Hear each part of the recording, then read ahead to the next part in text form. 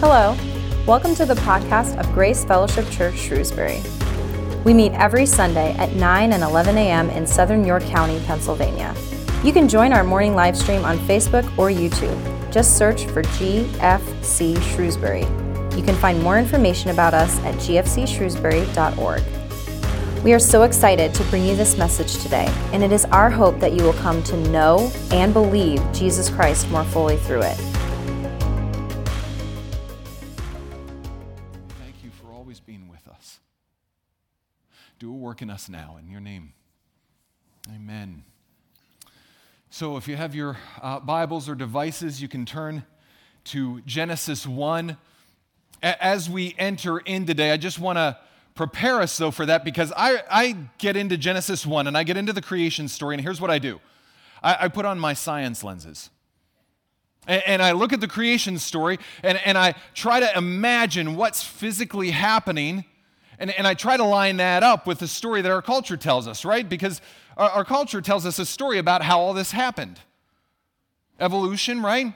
And that's what some scientists and some experts point to, that this is how our world came to be, and this is how things got the way they are.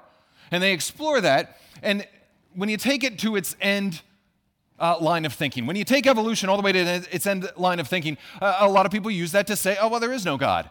All of what came to be by chance, and came to be by evolution, and came to be by a process, and there is no God. And perhaps if there is a God, maybe he was the first cause. Maybe he started everything off with a bang, but then he just kind of let these processes run, and he left the world and stepped back out of it. And when I say we don't want to put our science lenses on today, what I don't want you to hear is that the Bible doesn't have anything to say about evolution, because it does. It speaks directly to those and many other things. Genesis and many other scriptures speak to those things. So Hebrews 11 tells us that by faith, we understand that the universe was formed at God's command, so that what is seen was not made out of what is visible. So we understand right there that, no, actually there is a God, and he actually made the universe out of nothing.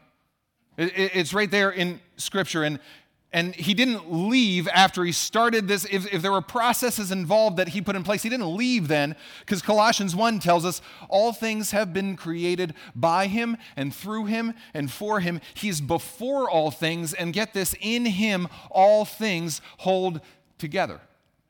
So he didn't set this world in motion and step back. He's actually involved right here, right now, and he's holding it all together. So the Bible and Genesis 1 speak to evolution. It's just, we're not going to touch on that a whole lot today, because it actually speaks to some other stories as well. Some other stories that I think might be more significant to us. They were significant to the Israelites back then, actually, because, Moses, when he wrote it, and the Holy Spirit through Moses wrote this, Darwin hadn't come around yet, right? They didn't have a story of evolution floating around in their culture. They did have other stories, though. They had other stories just like we do of how the world came to be. And so there were Canaanites and Egyptians and Mesopotamians all around their culture that had all these stories of how creation came to be. And they have these alternative stories. And these were the stories that, as Israel looked at their world, these were the stories that were competing for their minds and hearts, that were calling them away from Yahweh, away from the one true God, creator of the universe. And so the Holy Spirit, through Moses, speaks Genesis 1 and the creation story through Genesis 1 to say, oh no, let me tell you the real story. Because you're hearing all these things and your hearts are being drawn away. Let me tell you how this happened. And not so much how this happened. That's not what a lot of the creation stories were so focused on. They were focused on who did it. Who did it? Because all these stories talked about gods and goddesses that might have created the world. And Moses, through the Holy Spirit, comes and says, no, this is what our God's like. This is who created the world. And this is what we can see in it. So we're going to touch on some of these stories today, but as we do, here's the thing. We're going to hear stories that compete for our hearts and minds. And compete for our attention and compete for our worship. And the hope in this is that we would rediscover the true story of who our God is, and that it would impact us again so that we might hear the right story. So Genesis chapter 1, and we'll start at verse 1 again. In the beginning, God created the heavens and the earth. Now the earth was formless and empty. Darkness was over the surface of the deep, and the Spirit of God was hovering over the waters. Now, that's a little odd to us. We hear this, we imagine this watery ball. And so did God kind of half make things and then let them be for a while and then stepped in again? And what's going on here? And so it seems odd to us, but ancient Israel listening to this, it doesn't seem odd to them because every other creation story they heard, you know how it started? It started in chaos. And it started in water. Usually a watery chaos, and the gods come up out of the watery chaos, and then they create the world in some way. We'll talk about that. But this is how all the other creation stories started. Because this is what everybody was talking about. Because these were the threats to their lives. These were the threats in every one of their lives. Cultures in those times, they lived around water, right? They lived around rivers and seas. And so what was a threat to them all the time was those rivers flooding and those storms on those seas and the darkness around them. And these were the threats and the dangers on their mind. And so they imagine, well, if the world came to be and it has some semblance of order, that's where it came from, is that chaos. And that's what's always threatening us. And so Genesis right here starts with the same problems that all those other creation stories start with. It starts with 3 problems. It's formless.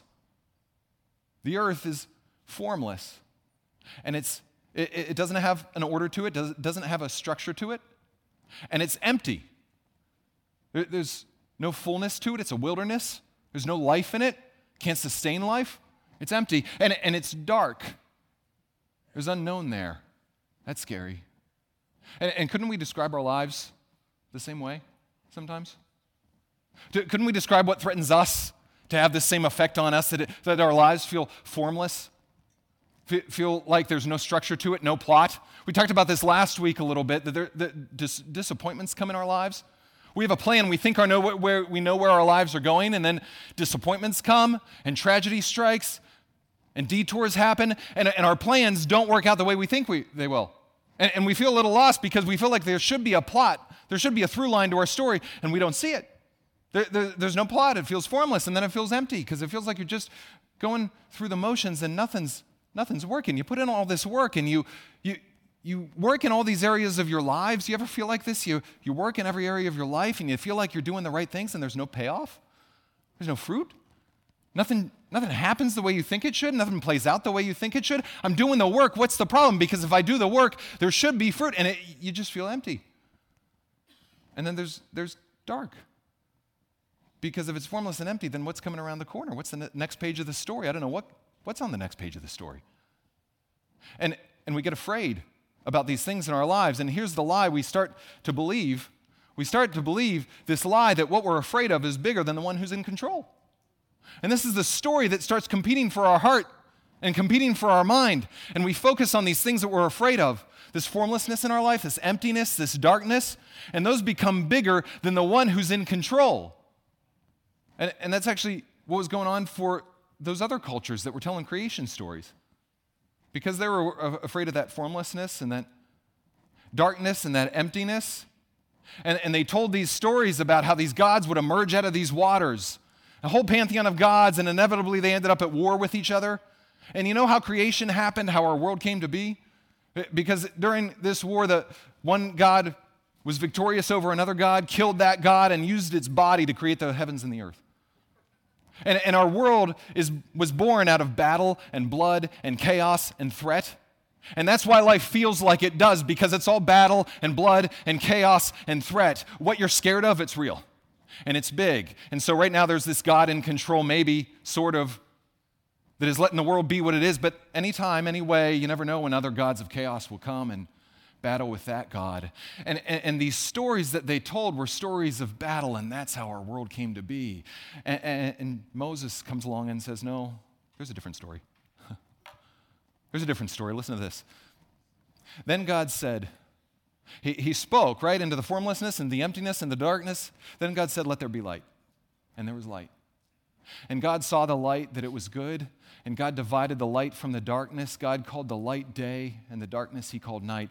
So the evening and the morning were the first day. And then God said, let there be firmament in the midst of the waters. Let it divide waters from waters. So he's creating the sky, and we'll skip down a few verses, and it was so. And God called the firmament heaven. So the evening and the morning were the second day. Then God said, let the waters under the heavens be gathered together into one place, and let dry land appear, and it was so. And God called the dry land earth, and the gathering together of the waters he called seas, and God saw that it was good. And then God said, let the earth bring forth grass and herb that yields seed, and the fruit tree that yields fruit according to its kind, whose seed is in itself on the earth. And it was so. And God saw that it was good. And there was morning, evening, and there was morning the third day. And do you see the difference in this story? Creation didn't happen out of battle and blood and chaos. There's no war going on. There's just God, only God. And he's bigger than everything you fear. He didn't come up out of the chaos. He didn't come up out of there. He was over, the Spirit of God hovered over the waters the whole time. He's bigger than anything that could possibly threaten your life. And so as he creates the earth, it's not out of a battle with a rival, but it's as a king on the throne. And how does he create it? He just speaks. He just speaks and it happens. That's how simple it is. No fight, he just speaks. Let this be, and it was. Like a king on the throne, let this happen, and it does. And there's no force, and there's no rival that you wonder who might win. It's just God in control of everything. And he's actually so in control that what you're afraid of, the chaos, and that those waters and the darkness, he can push it back. And he puts boundaries on it. And he says, this is how far you can come right now and no further, and it can't cross. And so do you see that God does the same thing? He's still doing the same thing for the emptiness and the chaos and the darkness in our lives. He says, this is how far it can come and no further.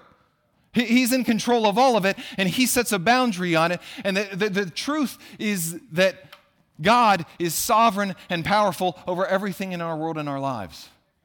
Anything that would threaten you, anything that would come against you, God is powerful over it all.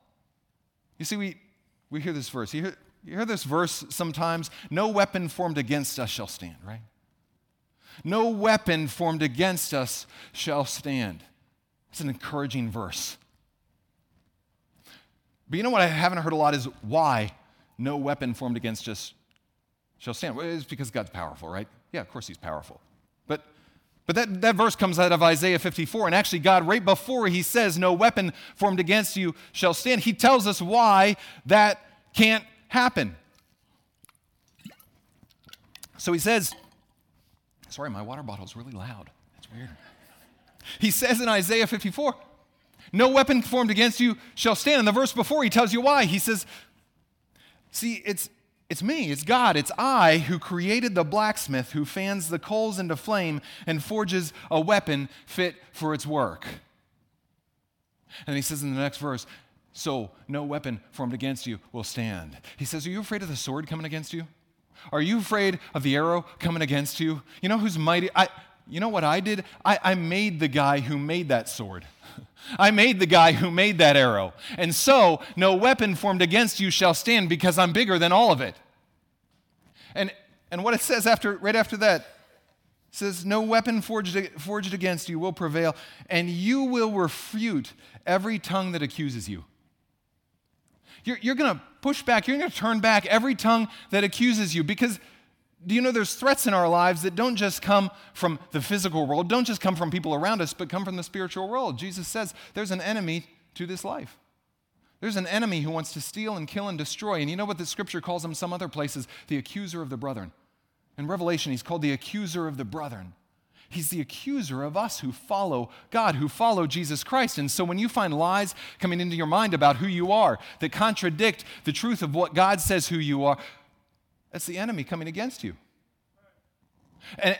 And God says that will not prevail. That weapon too, those lies aren't going to prevail against your life because I made the enemy who comes against your souls. Now I gave him freedom and he rebelled against me. He threw off my role. He threw off my reign, but he can only go as far as I let him go. He can come this far into your life and I set a boundary on him and no further. And that's why any temptation God does not allow temptation to go further than we can withstand by his grace, because he sets a boundary on what comes into our lives and says it can come this far and no further. And so God is bigger than any threat that comes against us. And you say, that's great, but that's great for today, but what about tomorrow, right? I mean, what about tomorrow? What about that dark? What about the unknown? And I want to take us back just to day one real quick and just ask this question, because I didn't get this for a long, long time. Actually, until I was preparing for this message. What is God creating on day one? On day one, it says God said, let there be light. And I imagine like photons and wavelengths of light and the whole spectrum of UV light and this. That's what he's creating on day one. But as I studied this, more people smarter than me identified that no, it says in verse 5 what God created on day one. It says God called the light day. He didn't call the light light, he called the light day. Why is that? And God called the darkness, he didn't call it darkness, he called it night. Because what God's creating here is not some physical thing, not photons, not waves of light. He's creating periods of time for that light and darkness to exist in, day and night. God is the author of time. Do you understand? God is the author of all of this, and in this moment, he's putting the book together. He's putting every page of the book together, and he's binding it together because he's outside the book. That's why he's the author and holds the pen. He's outside the book. He's putting the whole book together, and he knows every page. Every single page. This is what Psalm 139 says. Your eyes saw my unformed body. All the days ordained for me were written in your book before one of them came to be. Do you see? Do you see, Grace Family? Every single day. Today, where you didn't know, you never thought you would be where you're at. Today, where you didn't know the life could be this great. Tomorrow, where you have no idea what's coming. Every single day, God already ordained. The pages are already there. He's authoring it all. And so we have no need to fear what's coming because he knows, and he's bigger than all of it. We need to see, this gives us hope. This gives us hope. When God is bigger than anything we're afraid of, even tomorrow, this can give us hope. So can you get a vision this morning that God is bigger? God is big. How do we do that? Well, we already talked about community this morning. You get into community and you hear other people tell their stories and you start to understand, oh, God's bigger than this mess I'm in because he's bigger than that mess that they're in. So get in community. You know where else you're going to go? Get outdoors. Get outside. I know nobody wants to, right? Nobody wants to. That's why so many people are probably watching online at home because we don't want to get outside. Yeah, no, I understand. But we need to get outside because we live our lives in these boxes that we call houses, and they contain everything that stresses us out and everything that we try to control. And then we move from those boxes to other little boxes called cars, and we ride through those, and then we move from those boxes to other little boxes that are buildings that we work in, or buildings that we go to school in, or buildings that we have coffee in, and then we go back into our other little boxes, and we live life in these boxes, and we forget how big our God is, and we need to get out of the box. So I don't care how cold it is, get out of the box, get outside and look up at the sky. And just sit there and just take it in that God is bigger than all of us and the birds are still flying and the clouds are still moving. And look how big this, I used to go outside sometimes and I used to look down and think about everything that was going on and look down and get to my car and look in and I would stay stressed and I wondered why I was staying stressed. And then God said, look up. And now I look up, and there's times I just sit outside and I look up, and that verse comes to mind that the earth, that the heaven is God's throne and earth is his footstool. And I just imagine in my mind's eye, God big enough that this earth, this entire earth that I'm a little speck on, is just a footstool for him.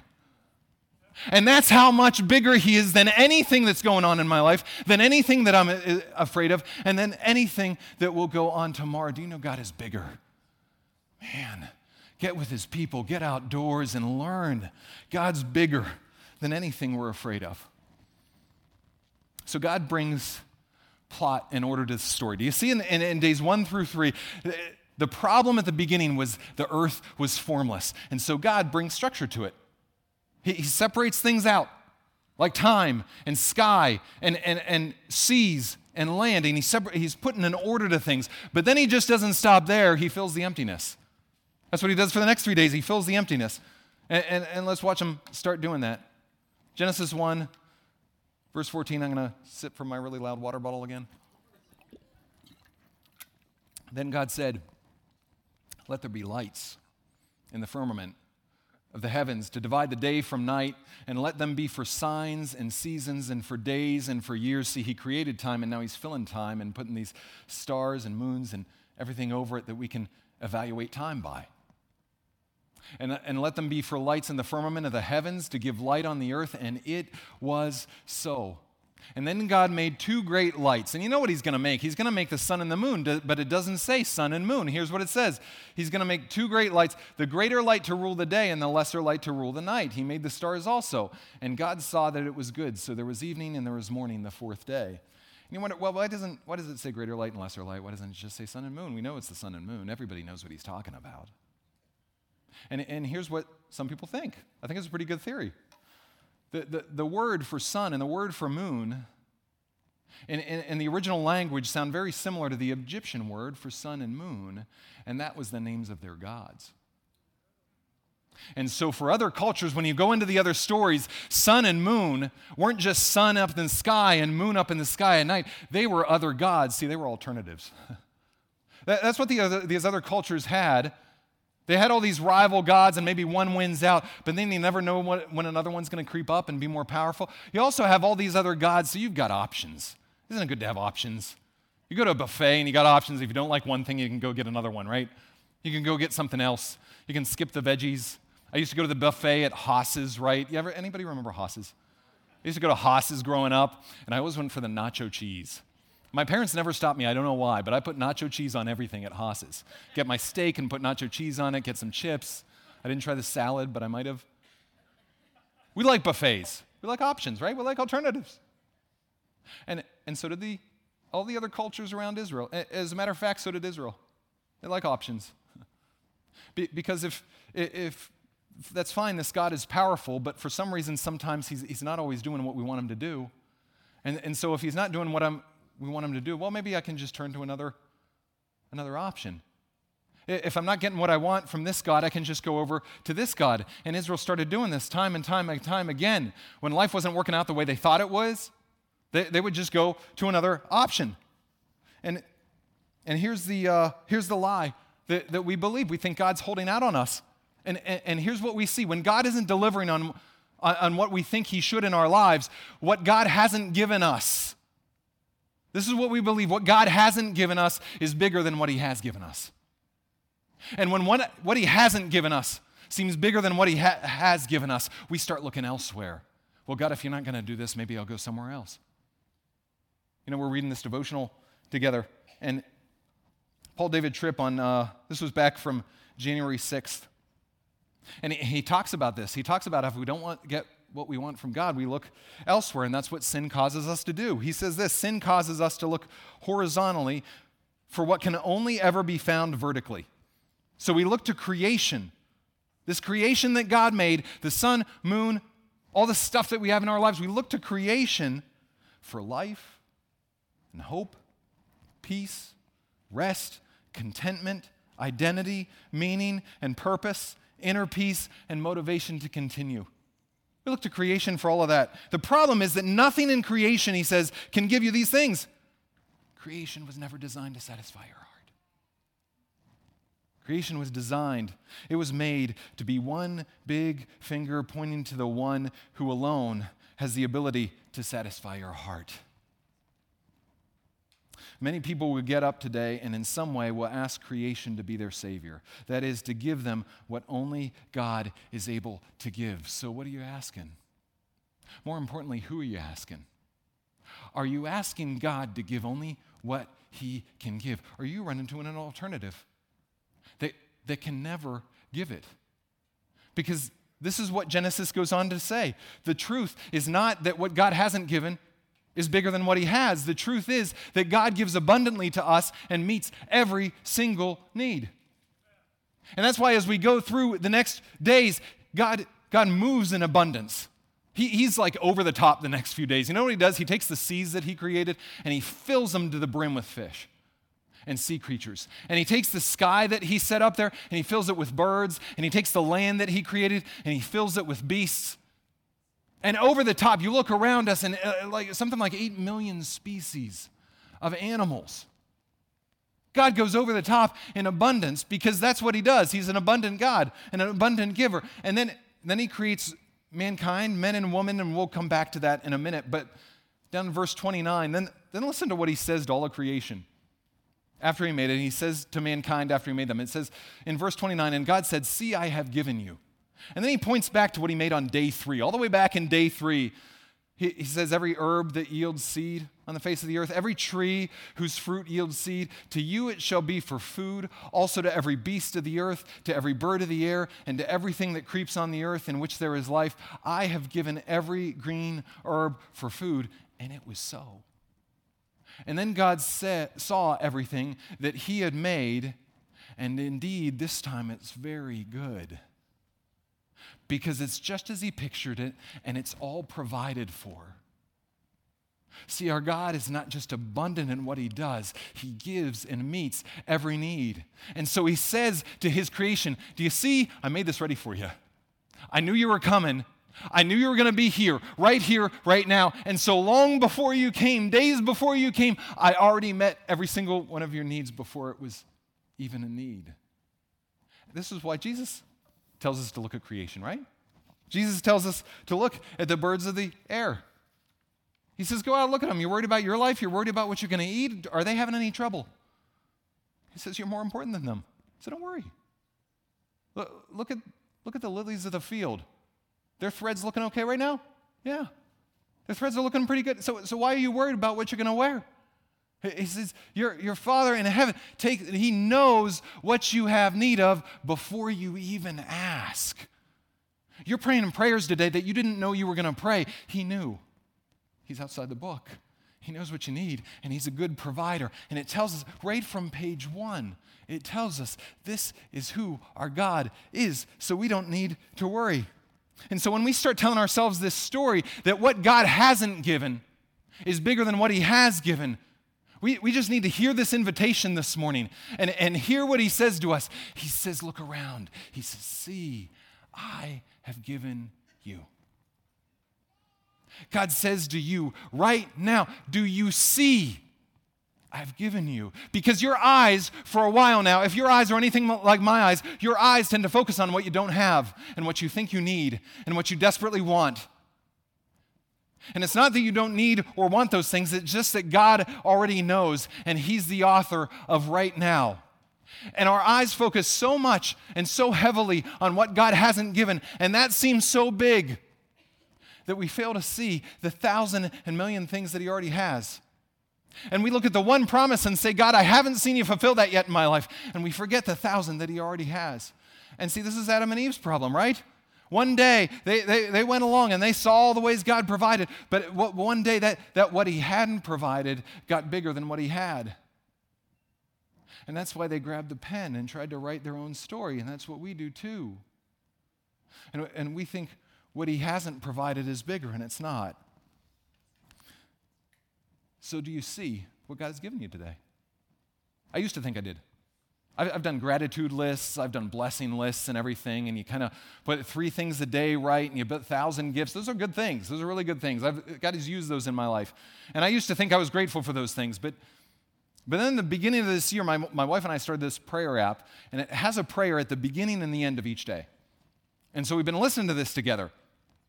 And what caught my attention is they repeat phrases sometimes again and again. And the prayer at the end of the day, listen to this, the prayer at the end of the day, it says, one of the things it says, it uses a lot of the same words again and again, but every single day, it doesn't skip a day, every single day, it uses these same words. It says, reflecting on the day that is past, Lord, show me where you were at work in my life. In what ways did I experience your goodness?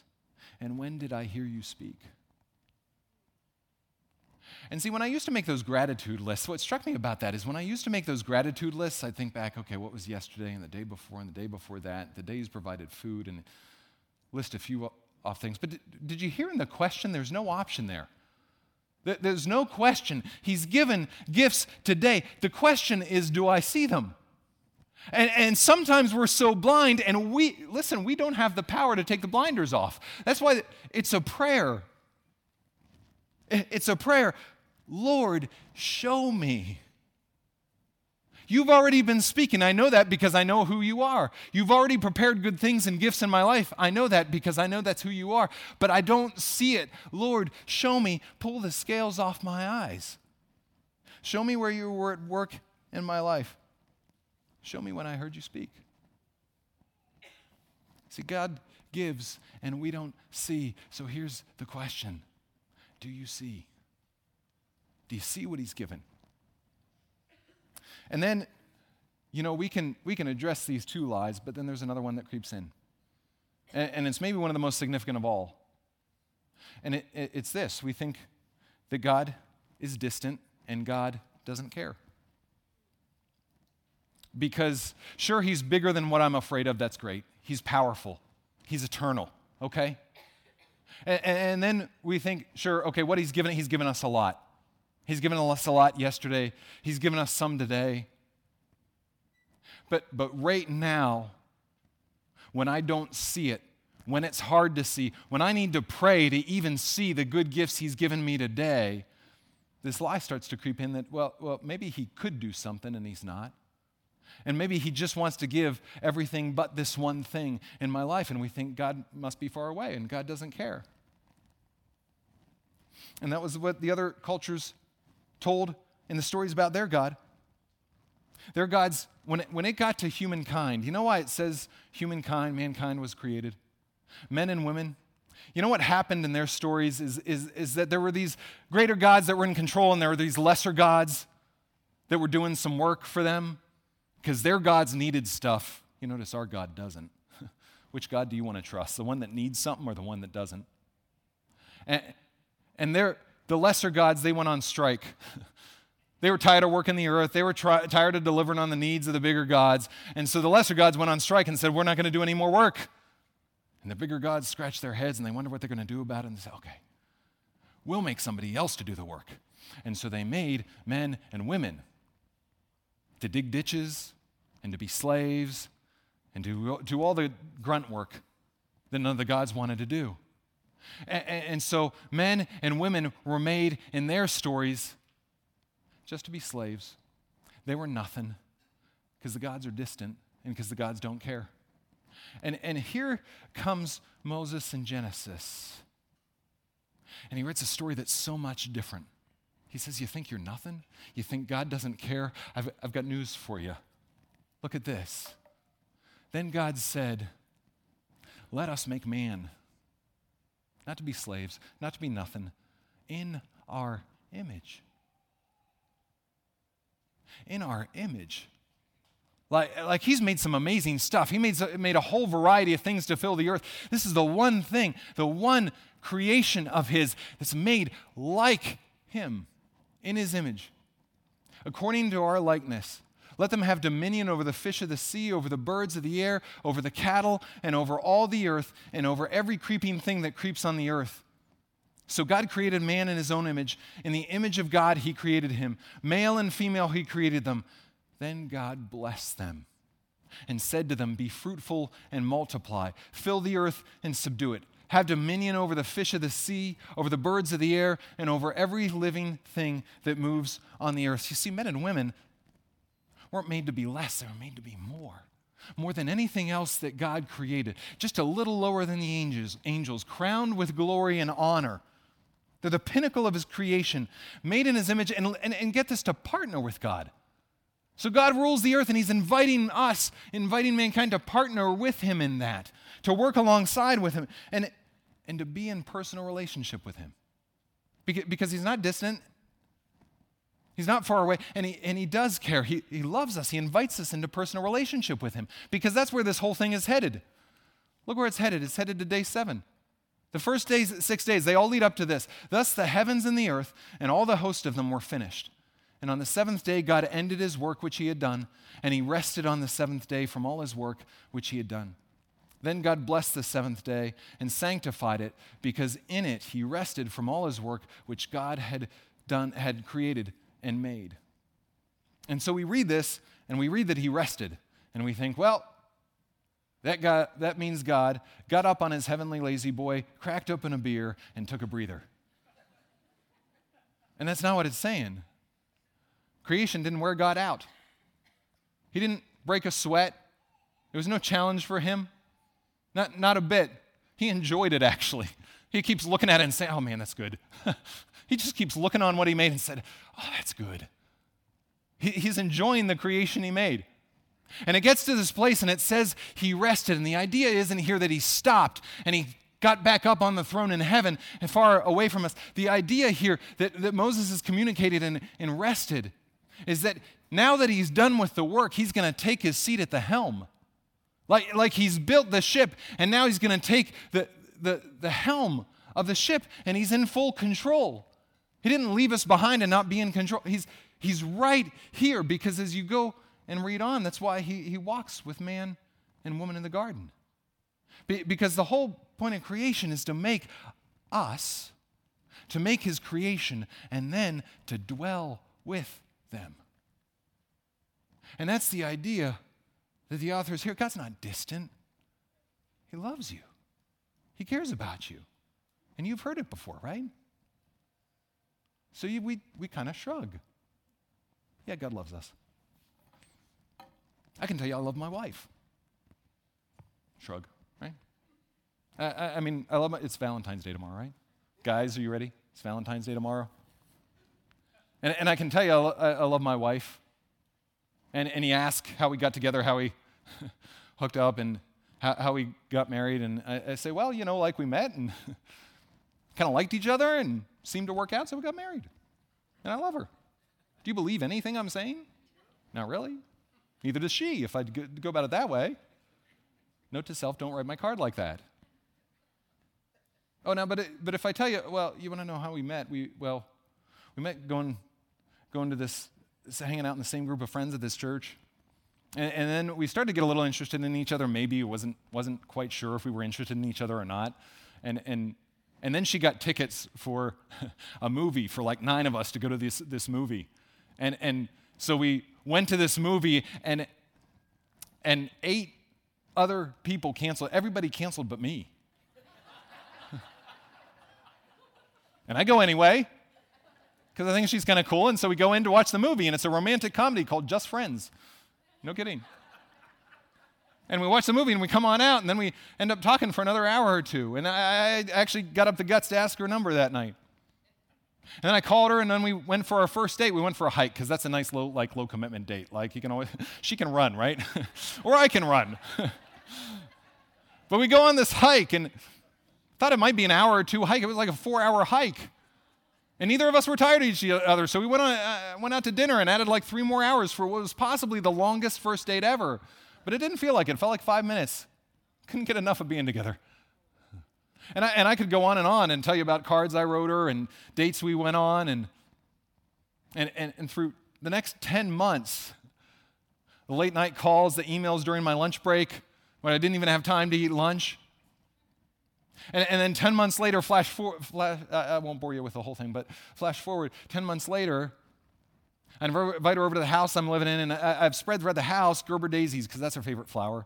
And so there's like 8 or 9 Gerber daisies spread throughout the house, and each one has a note about where to find the next Gerber daisy, and on each note it talks about not just the clue where to find the next flower, but who she is to me, a role she is in my life. And she gets to the last flower, and there's not an explanation on that one. There's just a question. Will you play one more role in my life? And then I'm down on my knee, right? And everybody goes, oh. Because now you know that I love her, right? Because you don't want to just hear that I love her. You want to know that I pursued her. That's what we need to see. If we're going to experience love, that's what we need to see the pursuit. And so I just want to tell you today, it's not just that God loves you. God is passionately pursuing you. Do you know this? Do you know that God is passionately pursuing you? Do you know that's what this story is? That's what his story is. He's the author, and he's the main character. And that means he controls everything in the story. And do you know the plot? He could write any plot he wanted. And you know what plot he wrote? He wrote a plot of how he loves us and pursues us all the time, in every way, pursues us. And that's why he invited Adam and Eve in relationship to him. And when they got to that day where what they didn't have looked bigger than what they did have, and they decided to pick up the pen and write their own story, and it was a lousy story. And we've all done the same thing. And God chased after them anyway. He went after them anyway. And he keeps going after them. And their descendants are in slavery, and he rescues them out and brings them out into freedom. And their descendants don't know what to do, and he leads them.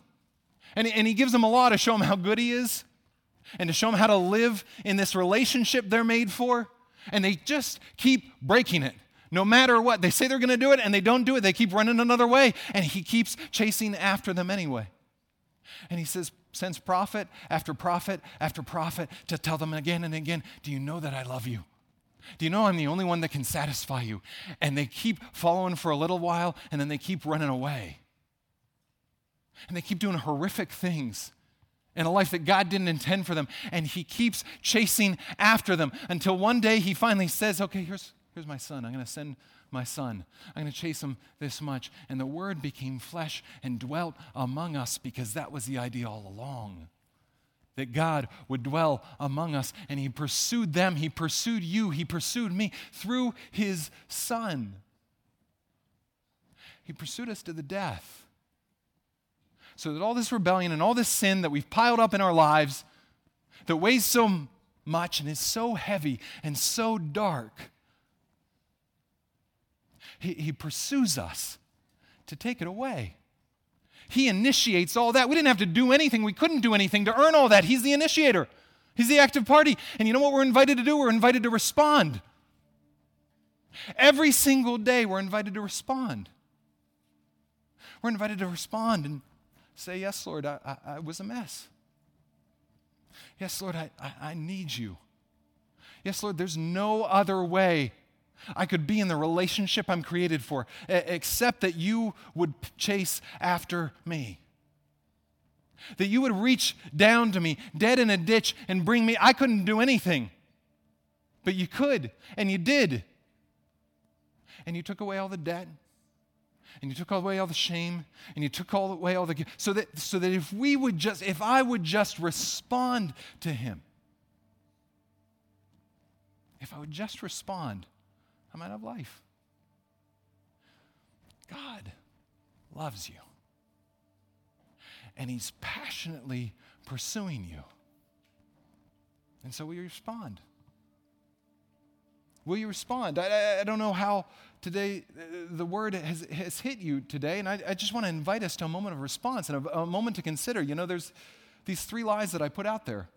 And if you're anything like me, 1, maybe 2, maybe all 3 of those lies hit where you're living today, or maybe sometimes where you're prone to wander into those lies.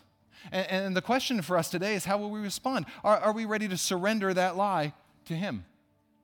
To admit, no, that's not a truth, God. That's not who you say you are. That's not who you actually are. Oh, I remember who you are. Thank you for pursuing me, Lord. And thank you for inviting me. And I'm going to respond to you today. And so I just want to invite us to a simple response. I'm going to go through the lies that we went through. And I just want to invite us to, if that's you today, if this was a lie that you're walking in today, or a lie you've walked in recently, and you want to surrender this lie back to him, I just invite you to stand when I go over that lie. I just want to stand in place. And I know that's kind of scary to stand up, because what if nobody else stands up? Can I tell you something? I'm already standing. Do you know why those lies came to me as I read this scripture? Because I'm really, really familiar with those lies. And I'm already standing for all 3. And the question is, are we ready to surrender that and admit that what we see is not the whole story, but he's writing a bigger story? And surrender to him that he is better than we could possibly imagine, that he loves us more than we ever deserved, and that he's given us far more than we ever thought. And so in daily surrender today, we just have the opportunity in this way this morning to respond. Because sometimes we think God is distant and God doesn't care. And I would just invite you this morning, if you've been in that place, recently, I just invite you, if you've been believing that lie that God is distant in this situation, that he doesn't care about me, I just invite you to stand right where you are as a way of saying, Lord, I surrender this lie again today. I do believe that you love me, and I believe that you are pursuing me right now. Even if I can't see it, you're pursuing me right now. And then sometimes we believe that what God hasn't given us is bigger than what he has given us. And we want something so much, we need something so much, and the thing that takes up our vision, the thing that takes up the view of our lives and the intentions of our hearts is the thing that he hasn't given us, and it's become bigger than all the things that he has given us. Listen, he's given us his very son. And so if you would surrender this lie today, I just invite you to fear your feet. God, you are bigger, and you are better. And you are more generous than we could possibly imagine. And we know this, God, that you are good and that you have given us good things. And if what you've been looking at in your life right now is what you're afraid of, the thing you were afraid of ever happening, maybe it actually happened. The thing you're afraid of happening but hasn't happened yet, but it might be around the corner, maybe that's what you're afraid of. And that's become bigger than the God who's actually in control of your life, than the God who's actually in control of everything, than the author and the main character of the story. And if that's you, I'd just invite you to stand. Stand as a way of saying, I've been afraid, Lord, and this has been in my view, and I don't want it to dominate my view any longer, because the thing that should dominate my view is you, Lord. Because this life is all about you, and because you are bigger and more glorious than anything else I could look to. And I'm choosing today, I'm fixing my eyes right now. By your grace, I'm fixing my eyes back on you.